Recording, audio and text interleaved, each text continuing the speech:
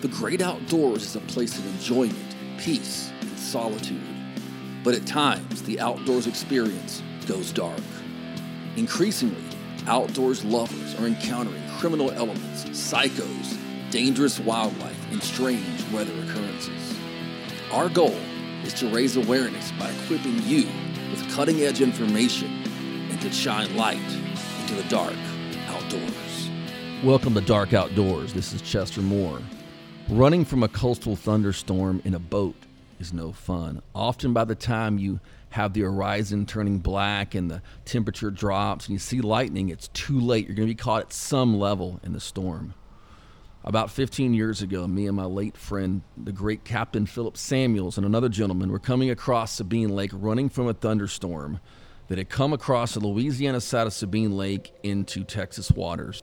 We had launched under the Neches River Bridge right at the mouth of the Neches River and Sabine Lake. And we were about a mile and a half from the launch, getting a little bit wet, when Philip goes, "Oh no." I had my head down to stop the rain from hitting my eyes, and I looked up, and there was a wave. In the middle of this shallow estuary, there was a wave that was over my head, and I'm 6 feet tall. It was 7 to 8 feet tall, and Philip says, "I can't miss it." And luckily, he was a very experienced captain. He hit kind of the wave in the perfect angle that kind of split it. A bunch of the water got in our boat, and I lost a very expensive camera because of the salt water. But we limped over to the dock about a mile and a half away, and we're all just shell-shocked. This wave came out of nowhere. Now, we're looking at the ship channel and realize that there had been a big ship that it went through. But this was like one really big wave, a slightly smaller wave behind it, and it hit us hard. This was a 7 to 8 foot tall wave, legitimately, in a bay system. I had never experienced anything like that. And it made me think of the times I had been out in the same stretch of water in a 16-foot flat-bottom boat. We were in a 25-foot bay boat made for rougher water. I probably would have died, or at least capsized, if I had been in the aluminum boat. It made me really think about this situation. Well, last year I released a blog about this situation, asked if anyone else had had strange situations happen with big waves in the middle of bays or ship channels, and the reports came in from all over the Texas coast. This program is dedicated to what I'm calling ship channel tsunamis. Huge waves generated by ships that cause incredibly terrifying situations that I believe people need to learn a whole lot more about, because these are incredibly dangerous. They're increasing in frequency because of deepening of ship channels and dredging to bring larger vessels in. We're talking in the Houston-Galveston ship channel area, 800 to 900 foot ships coming in. There are actually people who operate charters for surfing the waves they put across the bay system and ship channel. This is a real thing, and no one's really talking about it. If there's ever been a moment when the outdoors experience goes dark, it's when these giant waves hit. And you're about to hear some eyewitness testimonies that will chill you to the bone. They encountered what I'm calling ship channel tsunamis, or rogue waves, in ways that are truly terrifying and that we need to learn more about. You know, out of all the reports that I got, the one that Dan Elder sent me of him and his brother out fishing in the flats between Port Aransas and Corpus Christi, an area that I've fished quite a few times in my life, sent maybe the most chills down my spine. So welcome to the program, Dan. Oh, thank you, Chester. Glad to be a part of it. Glad to share my story. Yeah, trying to raise awareness out there. So you guys are just doing what you do when you're in that area. You're out there fishing for probably specks and reds, wade fishing. And I believe you were away from your boat quite a ways. We were. We had anchored the boat, put the power pole down, dropped the anchor, and waited out. We were actually, we were on the other side. There's an island, a big island as you come from Island Moorings. You're going south, and we actually came around the island on the right-hand side. So we really weren't right on the ship channel. Yeah. But if you look at the map, it's a big body of water, and we were in chest-deep water on a Sunday morning, about 10 o'clock, and we looked south, and I saw it looked like a tidal wave. I really thought there was an earthquake or something strange going on. And you could see the porpoises coming out of the wave and riding it. Mm-hmm. It looked like, you can't tell how tall it really is. It looked like it was 10 feet tall. Sure. And it wasn't. Sure. But it was a perfect breaking wave, and it was just massive. And we saw it from, I don't know how far off it was, probably it looked like a mile. I mean, it was way out there. And I yelled at my brother, and we started running towards that island. Okay. Which, we're not in exactly great shape. So we were just hauling toward that island. And right when we got to we were in a foot of water, mm-hmm. the wave hit, and it knocked the boat a good 60 yards. I don't know how it moved the anchor. It was just massive. I mean, I didn't know what it was. And then we turned back to our left, and we saw the ship. So the ship was way far away from the actual wave. Mm-hmm. And, it was one of the big tankers coming out of Corpus Christi and going too fast and probably with a full load and, creating this massive, massive wave. And so I got on my phone. I called the Coast Guard. I was ticked, It was like, this is crazy. And by the way, when I'm watching the wave, when it's out there, I saw one small boat that looked like it was going to be capsized. It wasn't.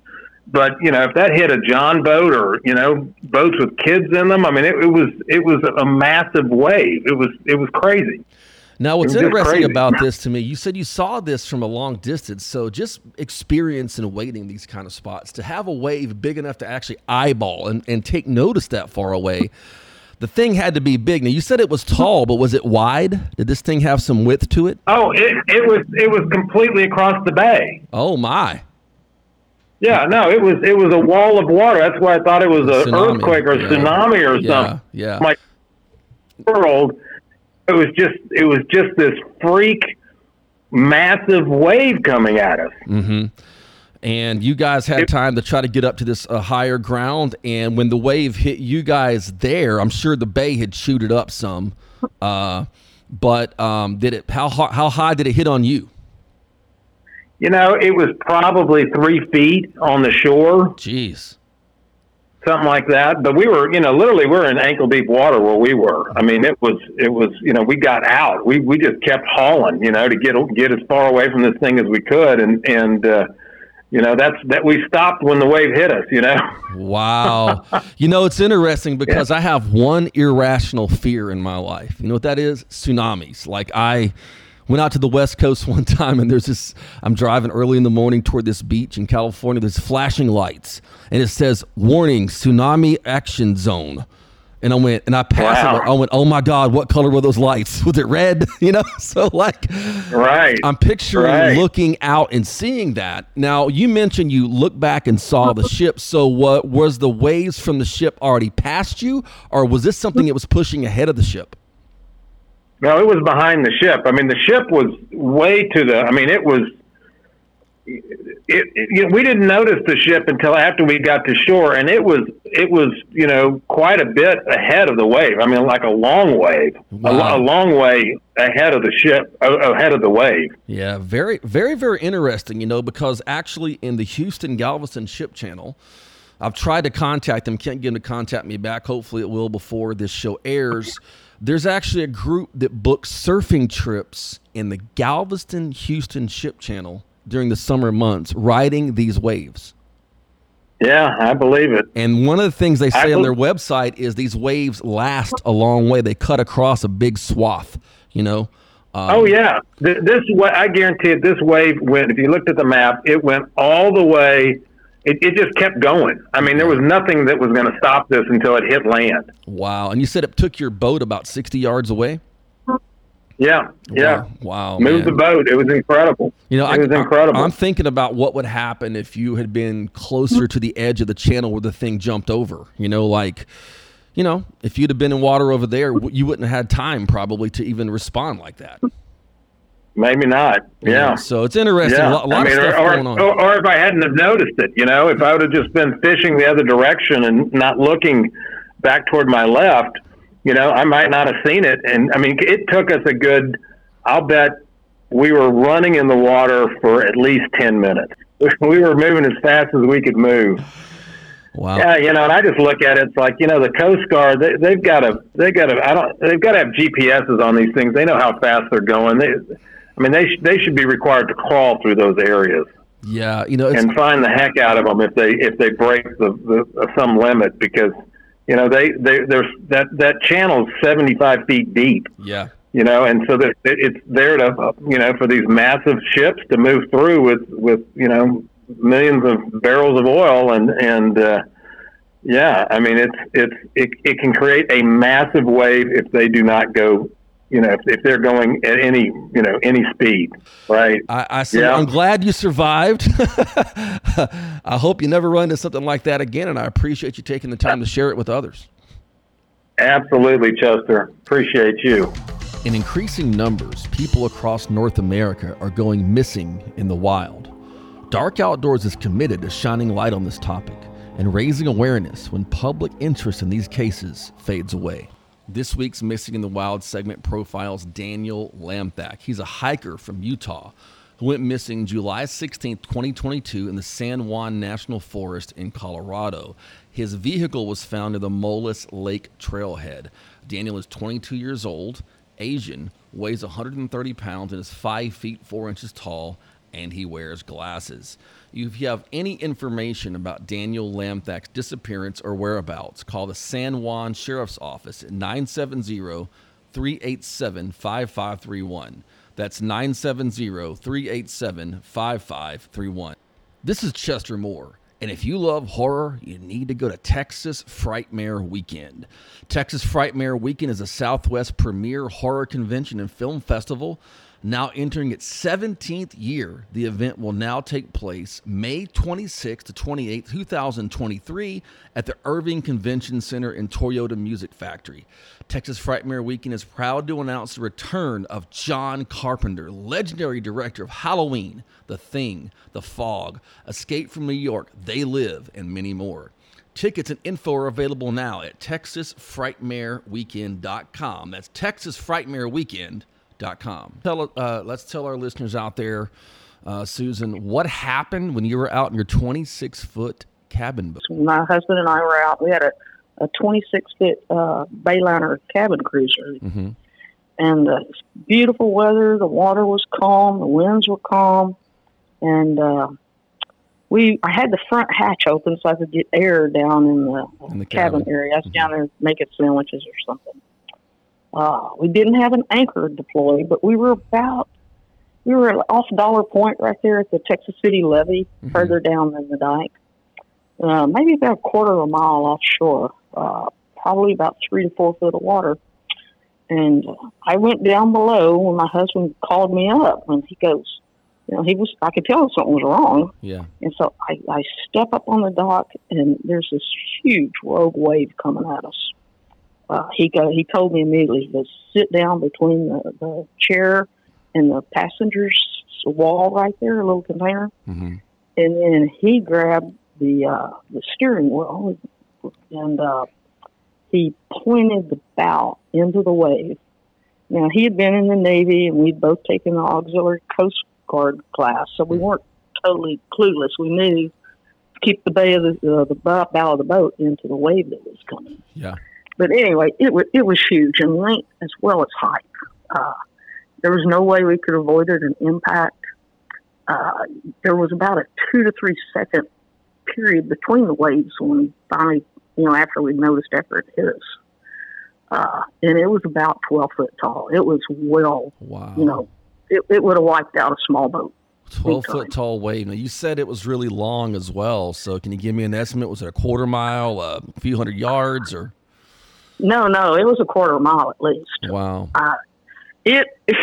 Well, when he first saw it, he told me back, but before he called me up, he goes, he thought somebody was pulling pipe. Okay. Extremely long pipe across through the ship channel or something. Yeah, down that makes sense, because I've seen some mega pipe coming across there that's just like a big, long 100-yard piece of pipe and sticks about 6 feet out of the water, that kind of thing. Yeah, and in the distance, that's probably what it kind of looked like. But anyway, then we realized that it wasn't galvanized pipe. That was a breaking wave that was coming over us, and it was about 100 yards away. But you couldn't hear it. It was silent killer. I don't know if it was the direction of the wind or what it was, but you couldn't hear the wave coming. So anyway, well, thank goodness we weren't anchored out. This wave would have hit us from the side. It would have flipped us. We'd have been crushed underneath in that shallow water. You couldn't run from it. It was just too long. There was no way to get away. I was terrified. So anyway, I did what he said, and I got down between the wall and the seat. And then the first wave hit. The front of the boat, this was a 26-foot heavy boat. We didn't trailer it. We kept it at Seabrook Shipyard. And it must have picked up the front of that boat by about 12 foot. Wow. And then we slammed back down into the trough. I don't know why the boat didn't break with the amount of impact. It was just unbelievable. Anyway, we were both lifted off the deck. Luckily, I fell back down where I was hiding, and my husband never let go of the steering wheel. And so that all kind of worked out good for us. But then it hit maybe 2 or 3 more times after that. We had follow-up waves. But because the 2 to 3 second period really helped, because it doesn't seem like that long, but it allows you to re-grab everything and hold on. And, and also by being not any steeper, we didn't have to worry about the boat. The boat didn't pitch pole and flip over or anything. It was, like I said, if we'd have been in anything shorter than the 12-foot boat or even a 16, 20-foot boat, I think it would have flipped forward, how they'll roll over. I had never seen a wave like this before. We fished Galveston Bay a couple more times after that, but we'd always stay out closer to the ship channel so we could watch the ship wakes. Yeah. And hopefully we'd either just hit a swell was our hope, or we'd have time to run if we saw it coming. Yeah. But we quit fishing the shallower water. If you look at the physics of a wave, the shallower the water gets, the more the height the wave is going to be. And so I don't know. It's like I said, we got away from Galveston Bay completely. I fish all the time. I stayed in today so I could talk to you. Well, I appreciate that. But the heavy, it's the heavy ships going too fast, and they're pushing a huge amount of water. Pray, prepare, and pack heat. It's time for some Dark Outdoors defense strategies and techniques. This week's Dark Outdoors defense involves a radio. Yes, a radio. If you're boating, if you're fishing, you need a VHF radio. It doesn't matter if you have a cell phone or not, you need a VHF radio. You see, VHF radios can operate without a network. A network goes down, you can't access it. You can still get a VHF signal out there to local Coast Guard and emergency networks. You need to have all that stuff plugged in, programmed in, written down, and you can have contact out there without a cell phone.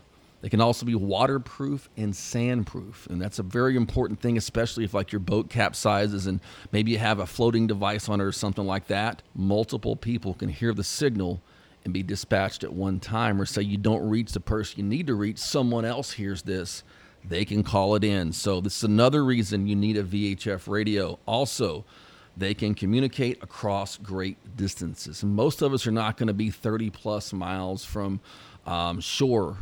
Most of us are going to be in a bay system, a river system, a lake, a reservoir, and you can communicate across 30 plus miles with a VHF radio. Very, very important. We shouldn't always think that our cell phone can save our life.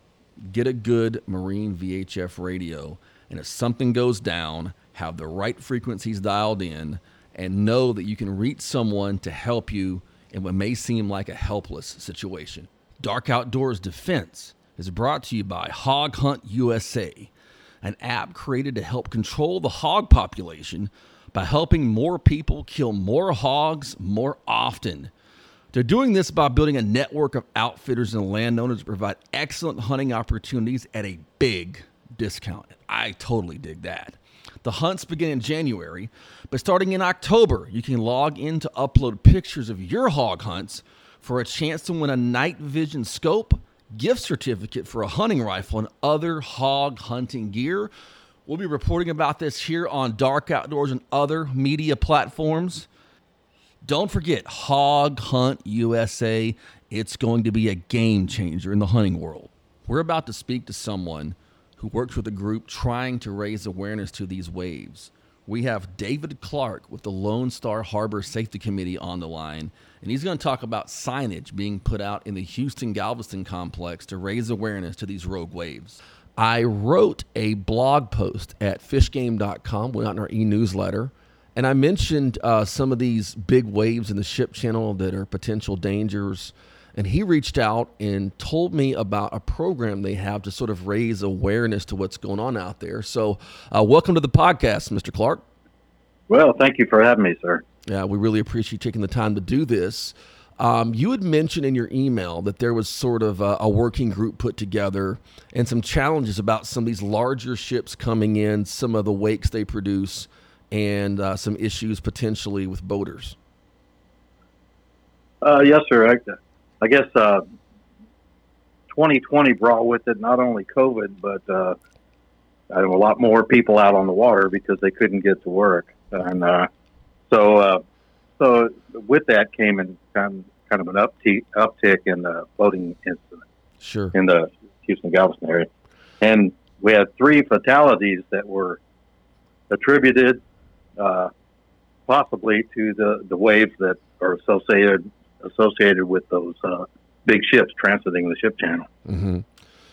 So the U.S. Coast Guard from Sector Houston-Galveston brought the problem to the Lone Star Harbor Safety Committee, made us aware of it, and at the request of the Coast Guard, we stood up a working group. Mm-hmm. The Harbor Safety Committee stood up a working group to address the problem, see if there's anything we do about it. And one of the solutions you guys have had is you're putting signage out. As a matter of fact, at the time of this recording, this signage should be putting out, or is it out right now? Well, we're working on it. Uh-huh. We received all the signs, and we're getting the materials together. We've been meeting with the representatives from the different boat ramps in the area, mm-hmm. just to get a plan together. But we're on the road to getting them installed. Yeah, and there's a QR code you can scan on that. And if you scan that QR code, it has some information about boater safety and things like that. And one of the things that's going to be heard on this podcast is some stories some people have had of some pretty crazy wave action. And actually, what got me to even talk about this topic was in Sabine Lake off the Sabine Neches ship channel, a rogue wave that hit our boat, which was pretty crazy. And I got to thinking, we were in a bay boat, and it almost took us out. If I'd have been in my aluminum boat, I'd have probably been in trouble. So education is always the key, isn't it? Yes, sir. Yeah, it is. We saw that folks that belong to marinas and the yachting community and boating groups, they could receive information. They talked about things in their meetings or what have you. But mm-hmm. we thought that and probably the most vulnerable sector of the recreational boaters were the ones that didn't belong to any groups, and they just went and saw an opportunity, a day off, and they launched their boat at a local ramp and just went out in the bay to have a good day of fishing or what have you. So we wanted to reach them. You know, this isn't just, of course, Houston-Galveston area issue. It's happening all along the coast and has been for a long time. There's always been some issues with wakes of ships and stuff like that. But with the deepening and the dredging, all that stuff, I was looking at the Galveston pilots. They have a document called Sharing Our Bays for the public. And it's said in there that it's now possible for boats nearly 1,000 feet long and 150 feet wide to come into the system. That's correct. That is a big, big, big ship. And so, of course, bigger ship, especially fully loaded, is going to be throwing a lot bigger wake and stuff like that. And people need to be aware of that. And I think for people, maybe let's just, talking specifically about the Houston-Galveston area, I mean, if you've never fished that ecosystem, I mean, you can be in Galveston Bay and be miles and miles and miles from shoreline. And it's almost like being in the Gulf of Mexico at times. You can be way off away. And I think people may be learning a little bit more about like the shipping lanes, the boating lanes, key intersections, and stuff like that would probably be a good way to start in terms of approaching it from a safe perspective. That's correct. And one of the things that makes this particularly hazardous is that since the ships are larger, the waves seem to be projecting farther away from the ship channel. Mm-hmm. But also, the ships aren't, they're not like those, high performance race boats. You can't hear them. Mm-hmm. When they go by, they're very quiet mm-hmm. and they're very slow. So you just don't notice it, right? Yeah, and that's a really good point. We actually have an account of someone who's fishing a little jetty over by the Bolivar Ferry area at night, walked out to the end, and all of a sudden a wave comes to the top of the jetty, and they never heard a ship or anything. If someone right now just wants to get more information on this, is there a social media page or a web page they could go to? Probably the most information on this would be the Recreational Boater Information Guy Facebook page, and that's run by Philip Croft. Mm-hmm. He was the former prior recreational boater safety rep for the Harbor Safety Committee, mm-hmm. but he belongs to a number of yachting groups and things, so he's constantly posting information on that. We're about raising awareness just to keep people safe and having a good time. And like a lot of the stuff I end up broadcasting and writing about, it happened to me first. So that's why I want to make people aware, catch you off guard and be like, because if you go in the outdoors enough, something's going to happen. There's always something going to go down. Something's going to be a little bit shaky. And we want to make sure other people can be more prepared than me when I started off. So, but thank you so much for your time and for the efforts you guys and the committee are doing to raise awareness to what's going on there in the Houston Galveston Ship Channel.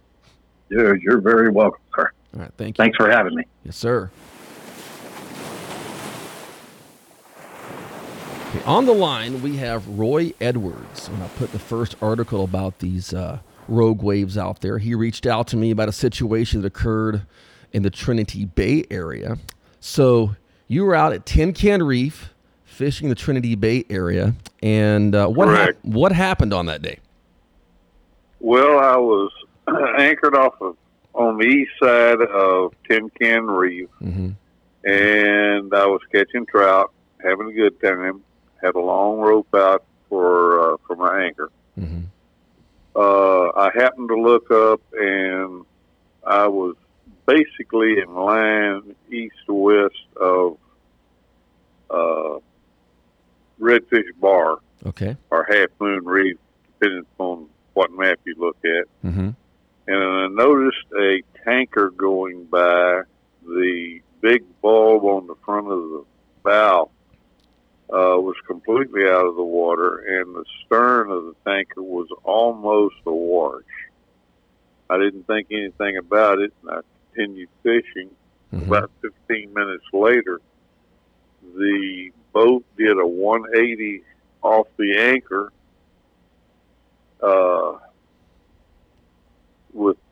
and then it turned around and did a 180 again off the anchor, where I'm pointed back the way I was. Mm-hmm. I looked to the east and saw a very large wave or boat wake, headed in my direction, and it was moving pretty fast. It was growing as it came towards me. Okay. But it was a very smooth big U-shaped wave. And was it like a breaker-looking wave like you'd see in the Gulf? No, it was just a big smooth wave at that point. Okay. And my boat rode up over the top of the wave and down the backside, just fantastic. But I was only about 10 or 12 feet from the edge of Tin Can Reef. Mm-hmm. And as that boat wake hit Tin Can Reef, it piled straight up and then it broke across Tin Can Reef. Had I been back another 10 or 15 feet, the wave would have broke over my bow and probably sunk my little 14-foot Starcraft and maytagged me across the reef. How tall do you think the wave was when it broke over the reef? I am thinking that it was between 12 and 15 feet. My goodness. Now, how far from the channel, for people who don't understand, like how far from the ship channel is this location, in your estimation? I would say about 3 miles. Mm-hmm. So you got a pretty good distance there, but yet you have this big wave obviously coming from the ship channel area. Now, between the time you noticed like the boat getting turned by the sucking action, I suppose, or whatever was going on, and the time the wave actually came up and hit you, about how long of a period was that? Probably 45 seconds. 45 seconds. It didn't have a whole lot of time to react. No.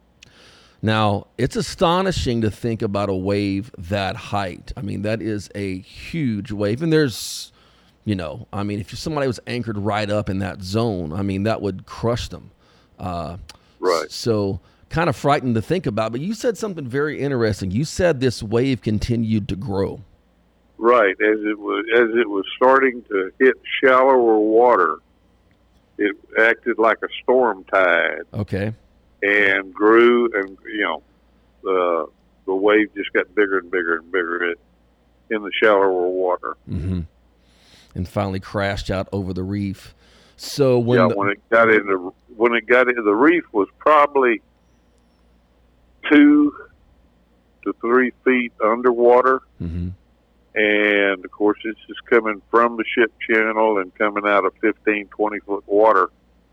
And then as it came towards Tin Can Reef, and the water got started getting shallower and shallower. From the time I noticed the wave until it broke over Tin Can Reef was probably 45 seconds. Wow. To a minute and a half. Wow. There was no time to do anything. Mm-hmm. You also had another encounter in Port O'Connor. Can you tell us about that one? Dale Heineman and I were at Port O'Connor. Mm-hmm.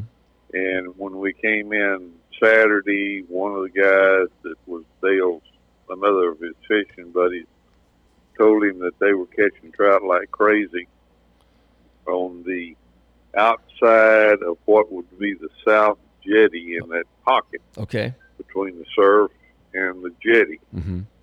So Sunday morning, we broke out just after daylight, went out through the jetty, came back towards the beach on the outside, anchored up, and started catching trout like unbelievable. Mm-hmm. They were schoolie trout, 15, 18, 20 inches, but there was a bunch of them. And all of a sudden, Dale, who owned the boat, yelled, "Cut the rope." And I looked at him and said, and he's moving from the stern up towards the console at the time. Mm-hmm. I said, "What?" And he said, "Cut the expletive deleted anchor rope." So I ran to the bow, whipped out my fillet knife, cut the anchor rope. Then I looked out to sea, and coming in at about a 45-degree angle was a wave or a wake. Mm-hmm. Again, this could have been a wake. It was going over the top of the South Jetty at Port O'Connor and was going up into the dunes on the right-hand side, going over the jetty at the left-hand side. So Dale fired up. We were in a 15-foot MFG, mm-hmm. walk-through windshield. He fired up his Evinrude and firewalled it. When we got within 40, 50 feet of the wave, he backed down to an idle and yelled, "Hang on." The wave was growing as it was coming in, and it was weird because it was slab-sided. The leading edge of the wave was almost vertical. Wow. To the bottom. Huh. That MFG had a square bow on it, and when we hit the wave, we went into the wave rather than over the wave.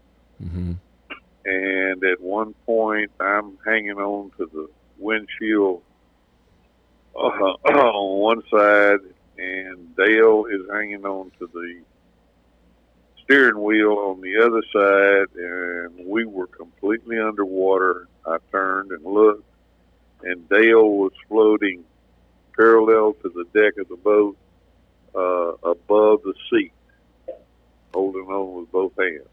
Wow. How tall do you think this wave was at this point? At that point, probably 14, 15 feet. Man. And we went through the wave at an idle. That Evinrude never missed a lick. We came out on the other side. The boat was completely full of water. Motor was still running, and the boat had upright flotation and was self-bailing, and the boat slowly came up on level as it drained out. And as far as I can remember, we didn't lose any gear. We were just soaking wet and scared. Was there another wave that followed this one, or was it just one? Just one. Wow. Very interesting. And, to think about, you're out fishing. You guys sound like me out on the fishing in the Gulf of Mexico in a 14, 15-foot boat. Did that many times in a 16-foot. You got these waves, and if you don't have it where it's cresting or breaking, you can kind of ride over them. But you said this is like a sheer wall. Yes. Wow. Never really seen a wave like that. That sounds kind of scary. It was. If you've seen the Poseidon Adventure or the Perfect Storm, both of the waves were slab-sided. Okay. Yeah. Vertical. Okay. Wow.